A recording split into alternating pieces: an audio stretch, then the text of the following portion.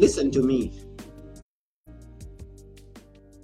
Yeah, that's the title of a book that we are going to discuss today. This is Book Talk, and I'm your host, Anthony Morore.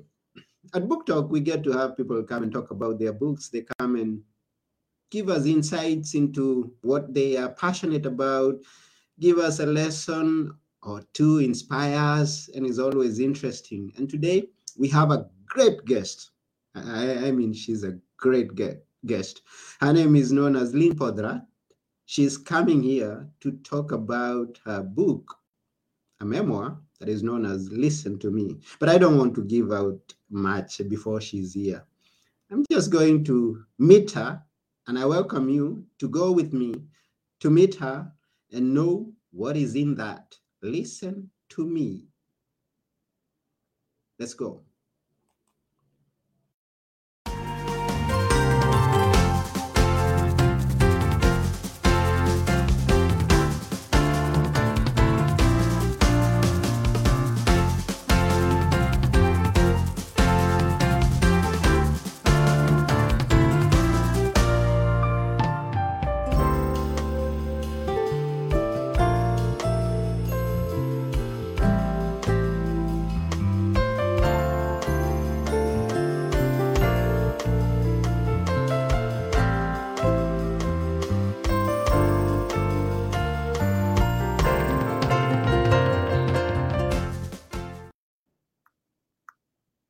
Hello, Lynne. Good morning, Anthony. Thank you for having me. You're most welcome. Thank you for coming to the show. It's my pleasure. How are you doing? I'm great. I was jamming to the music. Okay, it's that's Friday great. the 13th. It's a good day. It's a good day. Now, you mentioned that, and I'm like, oh, I've always Friday the 13th, and people don't like it. So, how come you're excited that it's Friday the 13th? Well, it's Friday. It's Friday. Fridays are always good, and I've been very lucky on Friday the 13th. So, like, what more could you ask for? It's beautiful outside. I have a wonderful host who has a great smile and makes me smile. I couldn't really ask for much more, could I? Thank you for that. Now you make me laugh even. Well, you've made me feel welcome. Yeah, you're most welcome. And feel at home. This is your show. Be careful what you wish for. Yes, I'm gonna be careful. Now, let's. Now you say that it's shining outside, and I don't have an idea where it is that you are. In which part of the world are you? So at this moment, from the month of about the middle of November through May, I live in Florida. Mm-hmm. Even though we're getting a cold front, I only say that as a matter of fact, not because I'm complaining about the cold with the rest of the country that's really been struggling. But I look outside my window. It's a beautiful day. It's a little cool, but it's gorgeous outside. I've already been outside. And my other home is all the way out west in Vail, Colorado, and they have snow and the real cold. So I'm lucky. You sure are lucky. You've got choices. You've got choices, and we all need choices, or we are always looking for choices. And when you have them, then you definitely are. Yep, I agree. I'm going to learn a few things here and there from you because I know you've got a lot of experience in many other things. So, as in this episode that we are going to talk about your book. I am expectant. I'm looking forward to come out of this episode an enlightened person. I feel the pressure. I'm up to the task. I feel the pressure. Okay. I'm ready. Here we go. Now, you live in two places. Is that where you were born? Just No. I was born in Philadelphia, Pennsylvania. Mm-hmm. I grew up in Philadelphia. I had a child. I remarried. I moved to New Jersey, the southern part of New Jersey. And then for 30 years, my son moved to Miami Beach, called and said, we're having a baby, married. And my husband said, we're moving to Florida. And my answer was, Who's we? I didn't want to come here, but it was a wise decision. I love my grandchildren. They're near and dear to my heart.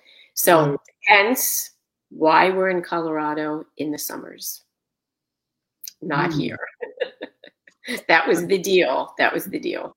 Now, I love the fact that you tell us that you did not choose there. You didn't even expect to go there, but then you've loved it. You think that is a good choice. And in life, we find ourselves in places that we may not have chosen. Some of them not so good, but then when we look back, we appreciate the fact that we've been there and experienced that. And I am thinking that that is what some of the things that we are going to learn from the book that we are going to be sharing today. I hope so. I really hope so. You're right. Florida wasn't even in the top 100s of where I wanted to go to retire. I wanted to go to the Carolinas. I still had seasons. I love to hike. I love to climb. And so I love to climb trees. I thought, well, we'll retire. We'll get the 2 big dogs I want. I'll have my hiking. We're near the ocean. I get to be in a boat. I get to climb trees. I'm a happy camper. And my husband said, but I want to be near the grandchildren. He was right. But I said to him, you hate the heat. You complain about summers all the time, and you're taking me to one of the hottest places we could possibly go. So he finally got tired of me hearing going, I'm not going and you can't make me. I'm not going. You can't make me. He said, where do you want to go? I said, Vail, Colorado. It's very expensive in Vail. I thought there's no way we can afford to go there. But he hired a real estate agent who's turned out to be a very dear friend. They found us an adorable condo in the east part of Vail, and we could afford it. And we went to stay it, and I thought, oh, well, I guess I'm moving to Florida. So I have the both of good worlds. And you know what? I mean, happiness is a choice. And I don't mean people being sad because something happens in their lives and it hurts their heart and they're sad. Sad is sad. There's nothing, you can't change that. Mm-hmm. But I truly believe that happy is a choice. You could choose to be miserable in situations, mm-hmm. or you can choose to decide that there's going to be a rainbow and you're going to find it. I choose to look for the rainbow. It's my personality. I can be miserable at times. I can be sad. I can be hurt. I can be angry. I can be all those wonderful. I don't want anybody in the audience to think, oh, my teeth hurt because she's like sugar coated. No, not at all. Sweet, I am not. But I choose to find the humor, and I choose to find the rainbow. I may not always find it, but that's the goal. And that's beautiful. And I love that. I love that. Now, I was curious from the word go. You are so energetic. You are so happy. And I was curious, how old could you be? And I guess you're retired, right? I think I am retired on that. Now, what was your career? So my first career, I was a buyer. I was in retail. I was at an old store, Strawbridge's in Philadelphia. And then I guess most of your audience has heard of Bloomingdale's. I was a buyer for Bloomingdale's. And I was a single mom. It was a lot of hours. I loved being a buyer. I loved retail. I loved merchandising. I loved buying. I loved all of it. But I also loved my son. And it was a big toll. I was very involved in his daycare and in the parent-teacher organization, the PTO.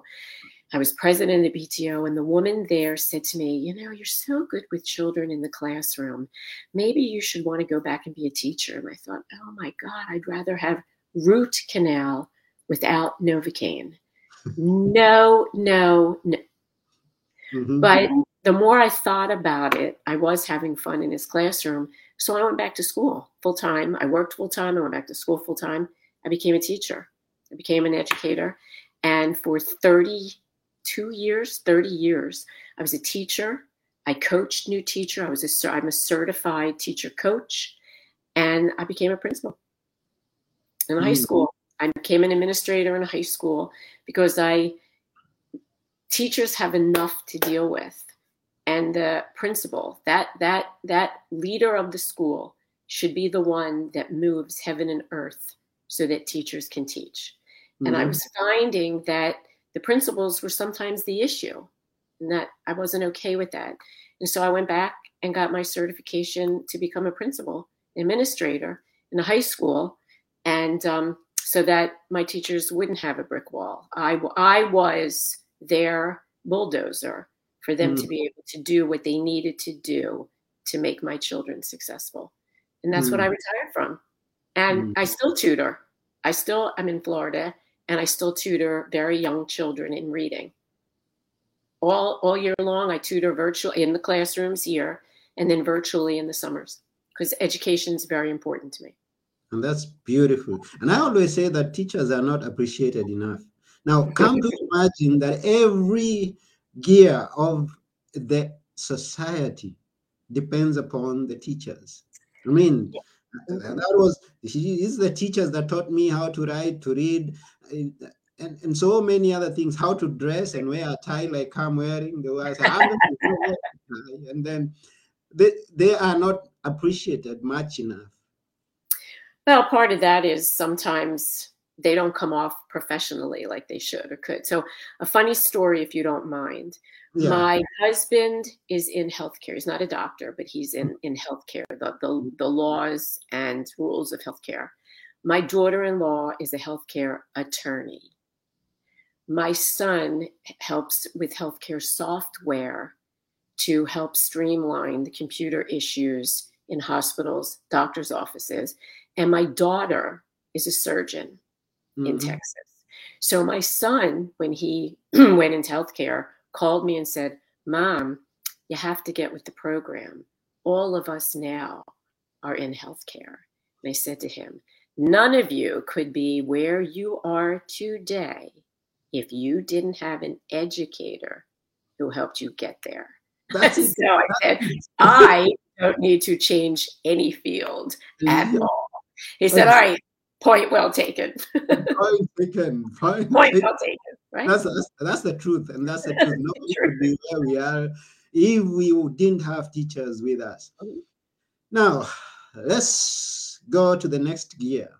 Uh, I won't ask you when did you start writing because I know you've always been writing, but when did you publish? Is this your first book that we are going to be discussing? Have you written other books, and when did you publish first?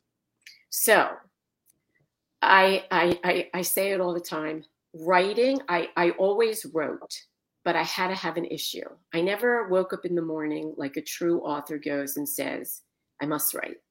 I never journaled.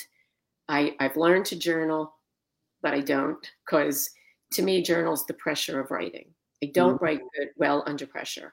I write well once I have an issue. And once I have an issue, you can't stop me. If I find something to do for a poem, poetry is it. I have tons of poetry all through COVID. Um, but this was, listen to me, how my Down syndrome brother saved my life, was my first novel, was the first thing I wrote.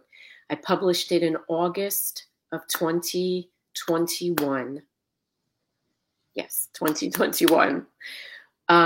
But I was inspired to write it because of my brother. Not because I thought, if you don't mind how this book came to be, it's the preface in my book. Would you mind if I read this? Because that explains it all of what you asked me. Go ahead. Okay. So it says, to know, my brother's name was Bruce, like my husband. We called him Brucey. To know Bruce was to love him. I hadn't gone looking to write a book.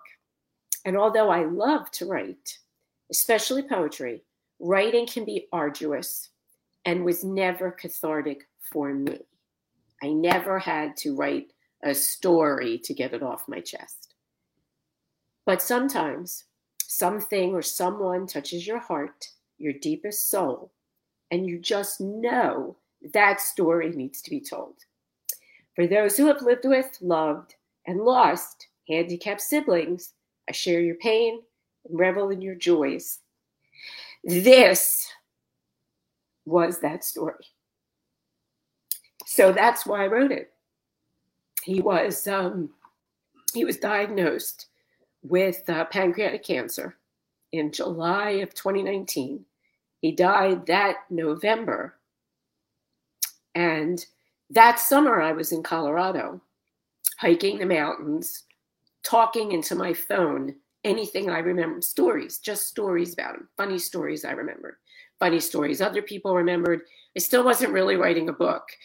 The cathartic part was hiking in the mountains, listening to music, singing, dancing with, the nymphs in the trees so no one would see me, but, crying, pouring my heart out, blah, blah, blah, blah, blah. And with those memories, I decided that I didn't ever want him forgotten, because that's what tends to happen, eventually. And so my commitment was to make sure that that family, the goal was to make sure family never forgot him. He was handicapped. He was in a group home. And when I still lived in the southern part of New Jersey, I picked my brother up every Sunday, and he spent Sundays with me every other Sunday for years. So the family was at my house to see him. Once I moved to Florida, who was going to guarantee that? My son was in Florida. My daughter was in medical school. She was moving to Texas. Who was going to go visit him? Who was going to keep that memory of him alive? And so that was the push of the book. And my nieces knew how committed I was to my brother. We're 13 years apart, but they didn't know the true story. And my parents were gone by this point. It was time to tell the story. And it wasn't time to tell the story because I needed the world to know the good, the bad, and the ugly. I needed the world to know him. And the only way to know him was to share our story. My middle brother is in this story as well, but it's not his story. He's just part of some of the memories. But it wasn't my goal to tell his story. That was for him to tell. But it's a good thing that he's in there because he just passed away also. Oh. So I have both brothers now in my book. It's a good thing all the way around. Sorry for the loss. And I feel you. Oh, that wasn't my intent. But the point is, some people have told their memoirs because they need to get things off their chest. Some people tell their memoirs so the world can understand why they do things to excuse their behaviors. I didn't tell the book for either one of those things. It was very important when I sent this and found my editor. It was very important. I think every single time she sent me edits, I went back and said to her, but it doesn't sound angry, right? She goes, no, it doesn't sound angry. It doesn't sound, there's no resentment, right? She goes, it doesn't sound resentful. It's written in a positive light. It doesn't make anybody in the story look bad, right? She goes, no, you did it. You did a good job. I understand how important that is to you because this was not, it was not to vindicate anything. It was not to be angry about anything. It was to tell the story and for people to understand why he was so special. Mm-hmm. Bottom line. Oh, okay. That's Sorry. But you can still afford a laugh, a smile, and I appreciate the fact that you keep on living, because there are some people after they've gone through such issues, such challenges, they can't rise up in the morning. They just can't keep going. But You're right. you've kept going. I'm lucky. Mm-hmm. Lucky. And you tell of how he saved your life. How is that? So I guess we saved each other. So I was going to be 13. He was born in August. My middle brother, David, was going to be 9 that October, and I was going to be 13 that December. And so here he is. He's born Down syndrome. It was big. I found out by accident. My parents didn't tell us when he was first born. My father was telling my grandparents, And I happened to overhear the conversation. I had no idea what they were talking about because, my brother was 53 when he passed away. So he was born in 1967. In 1967, Downs was called Mongolian. He was Mongoloid. That was the word, Mongoloid. Because, they looked like they were Mongolian. They had the slanty eyes, different shoe skin. I had no idea what it meant, but I could tell it wasn't good. And then I went that next day to see my mom in the hospital, and she didn't know. So when I went to see the baby, so I saw her first, and I was really, really excited. I had a baby brother. I never really wanted a sister.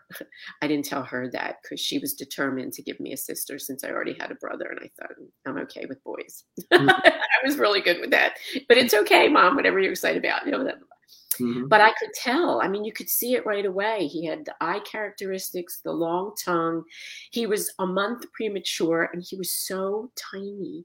He was tiny and skinny. He was just so tiny. And, it's not like I didn't have another brother who came home as a baby. So David and I are 4 years apart. But anyway, I knew, and I told my father that I knew, and there was no coddling. My parents were destroyed. They were destroyed. It was watching devastation right in front of my eyes.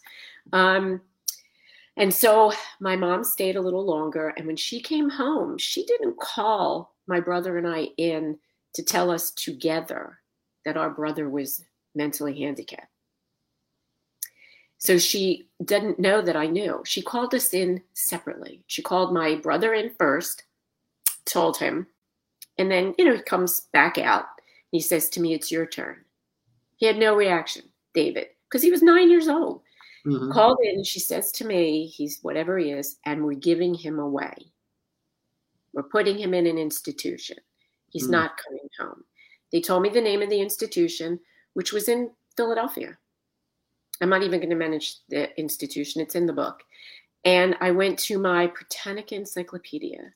I looked up the institution. I can't describe to you the pictures that they had in there. It still haunts me. They were horrible. I came back and I said to her, I wouldn't put a dog here. And my brother's not going there either. And I packed up my other brother and I called my grandmother and I said, we're coming to stay with you. And she said, what's going on? How is that happening? She was great. And I told her. And she rallied the troops. She got a hold of my other grandparents and they came up with a way to come over and help my mom every day with that baby, but they didn't give him away.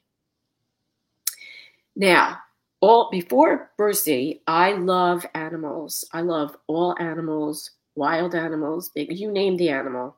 I love that animal. More at the top of the chain, some at the bottom of the chain, but no less love. And I was determined to be a veterinarian. I was going to be the voice of animals that people did not take good care of. Okay. So Brucey came. I realized he needed the advocate. I didn't know how I was going to advocate for him, but I already kept him out of an institution. And so the goal now was not necessarily, I was going to be a voice, just a voice for a different species. And, I was always the advocate for David. I always stood up to my father if he got angry, but I never stood up for me. And that's the voice that I learned to develop, was the voice for me. That's what I mean by he saved my life. So I learned how to take care of us because my parents couldn't, they just couldn't. It's not that they wouldn't. It's not that they didn't want to. No parent wakes up in the morning and says, ooh, how can I have a child that will devastate nobody does that. It's frightening. Yeah. And when I went into education, I saw that. It enabled me to help parents whose children were diagnosed with special needs, who couldn't read, who didn't speak, who were autistic, who were Downs. I had a Down syndrome little boy in my 4th grade classroom. And I was not a special ed teacher, but I was good with children who needed different kind of help because I had the patience to do it. He taught me how to do that. Children don't know lack of hope. We don't know that. So David and I, whatever Brucey needed, we there's parents know the concept of patterning where you set up blocks and you make a baby move their legs and move their hands. Well, we didn't know when he was supposed to talk. We just knew he was going to talk, and we didn't know when he was supposed to walk, and we didn't know when it didn't matter. Mm. It mattered to us that he was a lot of fun. He was a joy. We had a great time playing with him, and we were going to teach him how to do all those things. He was the baby brother. I already had a baby brother. Now my middle brother was going to have a baby to help him be a big brother as well. I had the pleasure of the two. So, and that's who we were with Bruce. We took joy in everything he accomplished because we didn't care when he did it. We only cared that he did it. And I often stood back and, I felt bad for my parents who couldn't appreciate the gift the two of us, David and I, could offer because they were so immersed in the pain. So, and that's what Brucey did. I mean, he opened up the world of education that I may never have learned to influence. I never wanted to go into it, but once I was in it, I realized what could be accomplished and how it became a passion. And there's no less passion for animals. Once I retired, I got certified to be a dog trainer.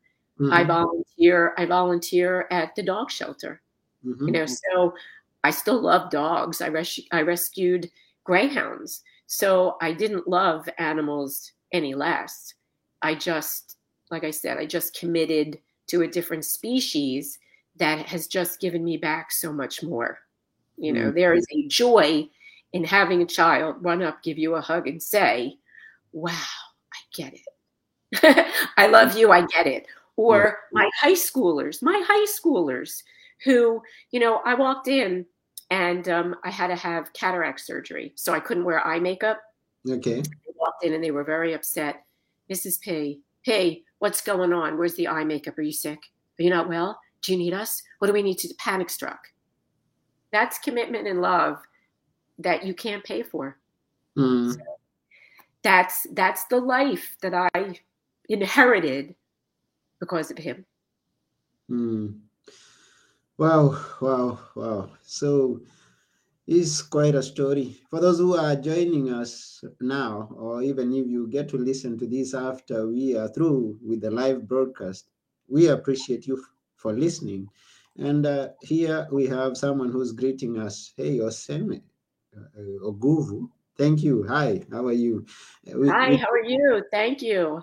Yes, and we hope that you are enjoying this show and you are going to go and get the book. Now, whom would you advise? Who would you like to get this book, to read it? It's such a good question. Some of my teachers in the high school when I retired read the book and thought it's really good for teachers to understand the concept of how to look at children in their classroom, not as a handicap, to think about it differently.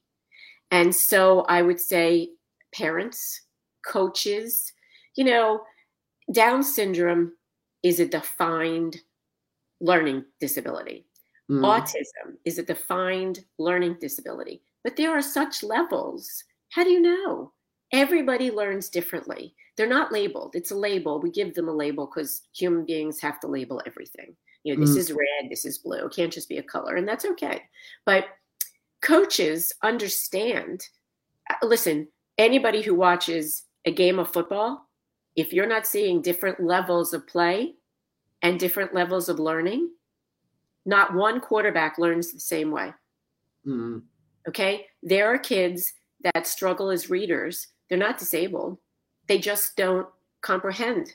And you have to find the way to reach them. We all learn differently. You have people that read directions and get it immediately. You have people that have to see something and never have to read a thing. And just because it may take me 30 seconds to learn something and you 45 seconds to learn it, doesn't mean you can't learn it. Everybody can learn something. We all have a level. Can we learn everything all at the same time? Not necessarily. My husband is beyond brilliant in finance, brilliant in math, finance, problem solving. Don't ask him to put anything together. His eyes glaze over. He panics. He could probably figure it out. But we all know our weaknesses. And then we freeze. And then we don't want to do it anymore because we're afraid. We're afraid. Somebody made us feel uncomfortable as opposed to saying, it's okay. What's the worst thing in the world that can happen is you have to ask somebody else to help you. Oh, no. I don't know any office. I don't know any company that asks anybody to brainstorm alone. Ever. Yeah. Okay?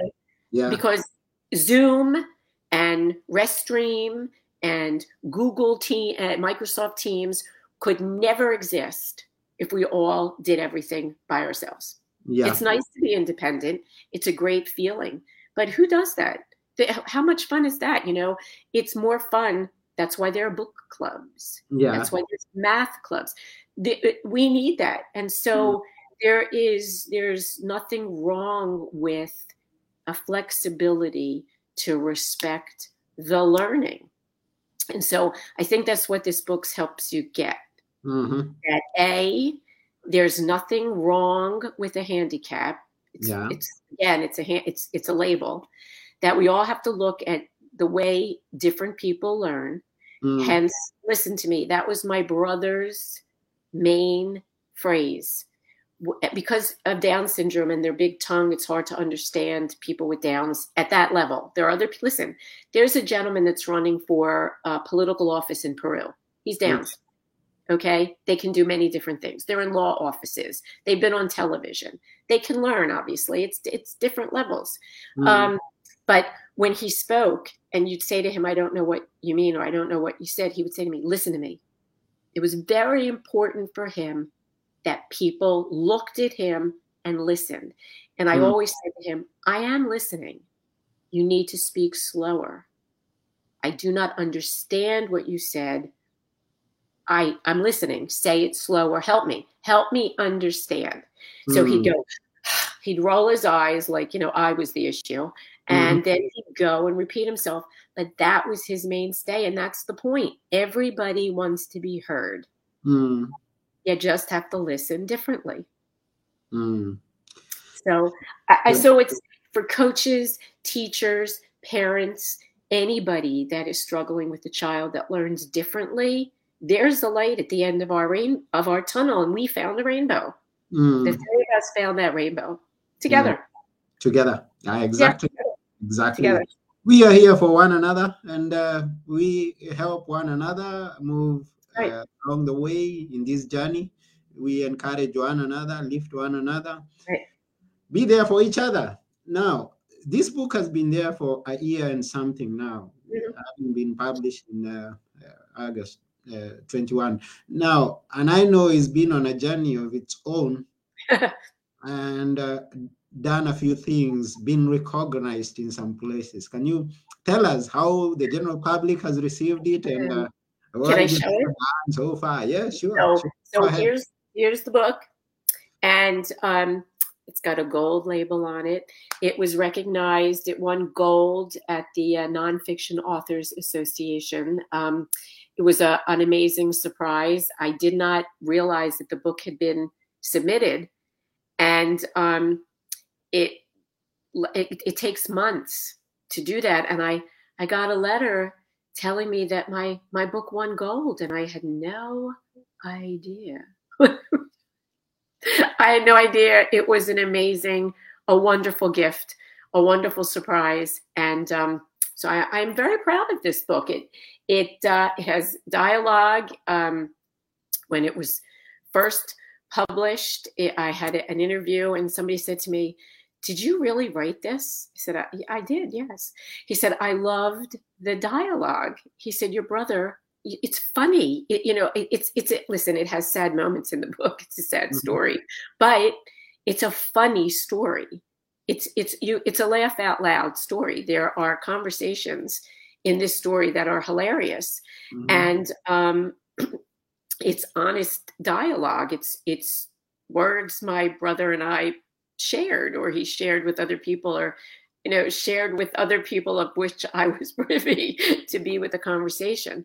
Mm-hmm. And so I think that was also recognized, is that it's good dialogue because it's honest. The dialogue is honest. It's and it's told chapter form because people needed that, but in memory of stories within the chapters. So you're not stuck with a chapter. You can open the book at any place and read a memory and get it. You don't have to go, oh, I don't like the beginning. I'm going to go to, I know I do this. I don't like the beginning. I'm going to the end. And if the end's worth my while, then I'll read a middle.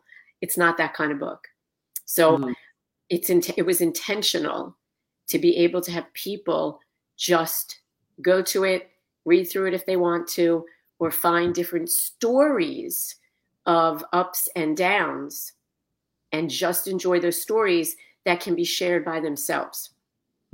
Yeah, I noted that it's written in chapters, chapter 1, 2, 3, 4, 5. But then there are 2 chapters that don't have a number. One is influence, the other is photo album. Why? Right. Influence is not a chapter, it's a run through. And it's not a segmented of time. So within the chapters, there are dates. That's the memories of dates. Influence is influence from the minute he was born to the minute he died. Okay. There's influence in everybody's lives, whoever met him. And the other one, I don't know, you tell me why you think. It's a good question. And people have asked and have given me other ideas.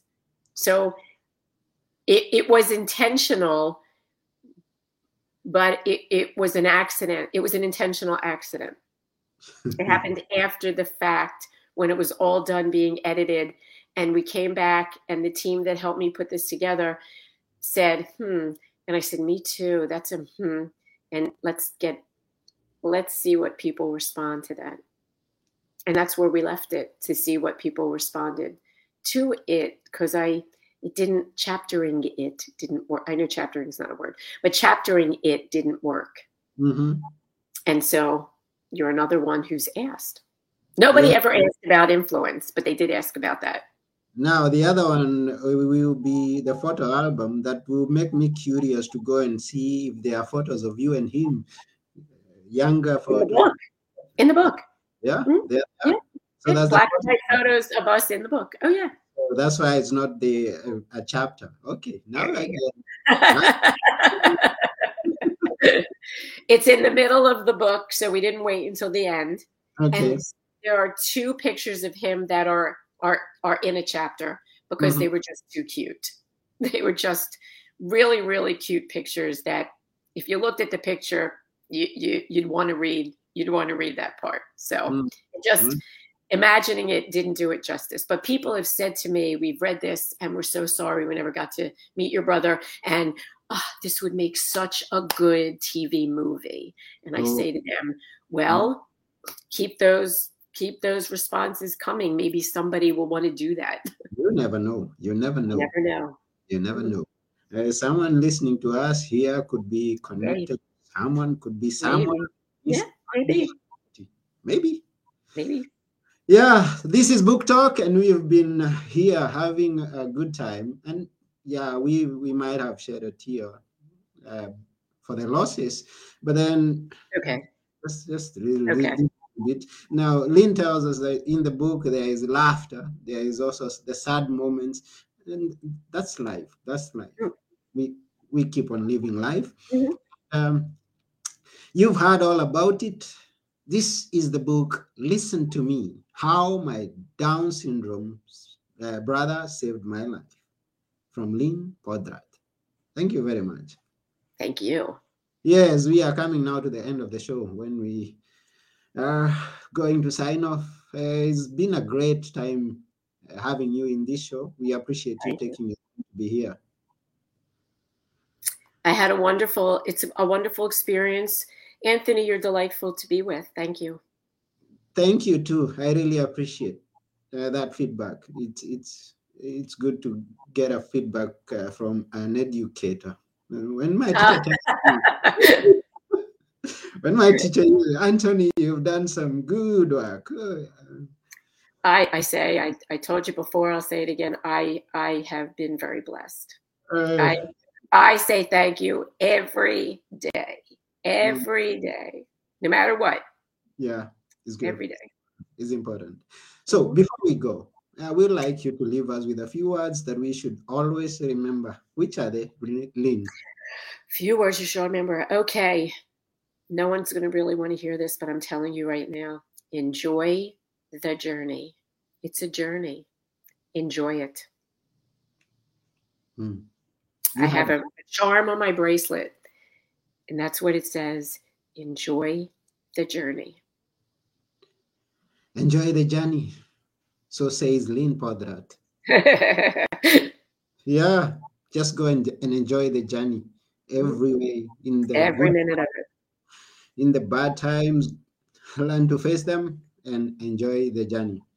That's right. This has been Book Talk. I've been your host, Anthony Morore. And our guest today was Lynne Podrat. Our book was Listen to Me, How That My Down Syndrome Brother Saved My Life. And we are going. We are saying bye for now. Bye. Bye for now. Bye.